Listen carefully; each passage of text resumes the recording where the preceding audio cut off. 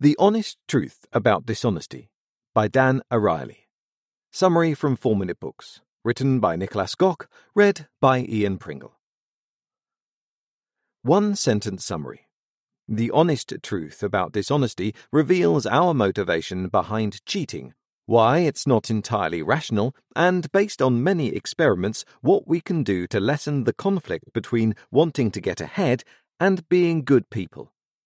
Favorite quote from the author. The more cashless our society becomes, the more our moral compass slips. Dan Ariely. Why do we cheat? What is it that causes us to write test answers on our hands, take our roommate's Coke, and lie about our age? Dan Ariely really wants to know. He is a professor of psychology and behavioral economics at Duke University, and he's fascinated by the way we make decisions, especially in an economic context. The Honest Truth About Dishonesty is his third book on the subject of irrationality and how it influences our tendency to cheat. Here are 3 good lessons to walk away with. 1. You don't decide to cheat based on rational thinking. 2. You're more likely to cheat when there's a psychological distance between you and cheating. 3. Don't wear fake designer clothes. Ever. Ready to cheat a little less? Here we go. Lesson 1. The decision to cheat is not a rational one. When I ask you how you think people decide whether to cheat when they have a chance to or not, you'll probably say something like, well, they consider how much they can get from cheating and then, of course, how likely it is for them to be caught. I guess the consequences will also play a role. Yep, that's the picture we usually paint for ourselves. We're so rational, right? Actually, we're not.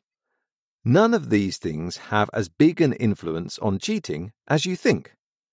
Ariely did an experiment where people took a math test and were promised 50 cents for each correct answer.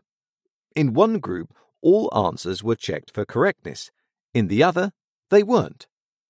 Of course, people in the second group cheated. They reported 6 solved problems on average as opposed to 4 in the normal group. However, even when the reward for each single answer went up to $10, people didn't cheat more. The average remained 6 for the number of reported problems in the group without checking their results. When he tweaked this experiment and allowed people in 3 different groups to shred either half or the entire sheet, plus eventually pay themselves from a big bowl of money, cheating remained the same on average as well. Even though the likelihood to be caught was a lot less from each group to the next, this didn't seem to influence how much people cheated at all. So no, potential gains and likelihood of getting caught don't really influence how much you cheat. Then what does? Lesson 2. You're more likely to cheat when there's a psychological distance between you and the deed. It's about who you're cheating to and what for. Whether you're not correcting the waitress who gives you back too much cash or cheating on your spouse, now that makes a big difference. You don't know the waitress at all, and after all, it's her mistake if she gives you back too much money. There's a big psychological distance between you and cheating, and this makes it easier for you to accept it.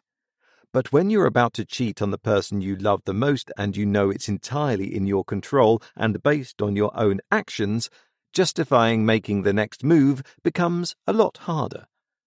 Ariely tested this by placing a 6-pack of Coke in the fridge of a student dorm and 6 $1 bills in the fridge of another.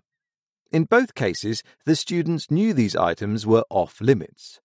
While the $1 bills remained in the fridge safe and sound, all Cokes were stolen. Why? Because it's much tougher to steal money than it is to steal something that was purchased with it. There's one more step between you and the deed, and that makes it more likely for you to cheat. Lesson 3. Stop wearing fake designer clothes. It'll only make it worse. Where'd you get those Gucci shades? Hope you didn't buy them in some tourist souvenir store, or even worse, from a guy on the street, because wearing them will make you more likely to cheat. Why? Because consciously performing some dishonest act, no matter how small, makes it more likely for others to follow. Ariely proved this in the following experiment. 3 groups of participants were given designer glasses to wear during a math test. Well, maybe not during, but they could keep the glasses. One group was told the glasses were authentic, one was told they were fakes, and the control group wasn't told anything. Each participant had the chance to cheat on the test. From the control group, 42 did, establishing that as the average, which is a shocking statistic in itself if you ask me. For the authentic group, this went down to 30%. Knowing they had the real deal boosted their self-image. But for the fakes group, cheating went up to 74%, meaning 3 in 4 people cheated.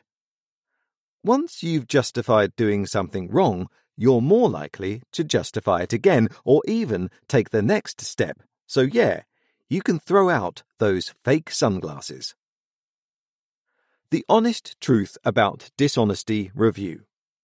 Maybe it was just the way this particular summary was written and Blinkist writers had an extra eye for detail here, but I've never read a summary on there that was so packed with experiments and studies. This is really cool about Dan Ariely. He does all of his research himself. He's not too much of a theorist. Instead, he just goes out and does the experiments necessary to find out. Very great summary on Blinkist, a good foray into his field of research. I suggest you read The Honest Truth About Dishonesty and also watch one of Dan's TED Talks. I like this one, to see if these topics resonate with you. What else can you learn from the Blinks? How Enron and a Washington, D.C. arts gift shop proved that cheating is not just something a few black sheep do. Where our inner conflict around cheating comes from? Why you should read the 10 Commandments more often, even if you're not religious. What happens when people cheat and are then asked to assess their performance? The chocolate cake versus banana experiment that showed we cheat more when our willpower is low. Which other thing fake sunglasses wearers do that adds to their dishonesty? You've done this before, trust me. What happens when we spot a cheater in a group get away with it? How your mouth can ruin the honesty your eyes created. The Maiden and the Freezer story, which brilliantly shows how we can overcome cheating.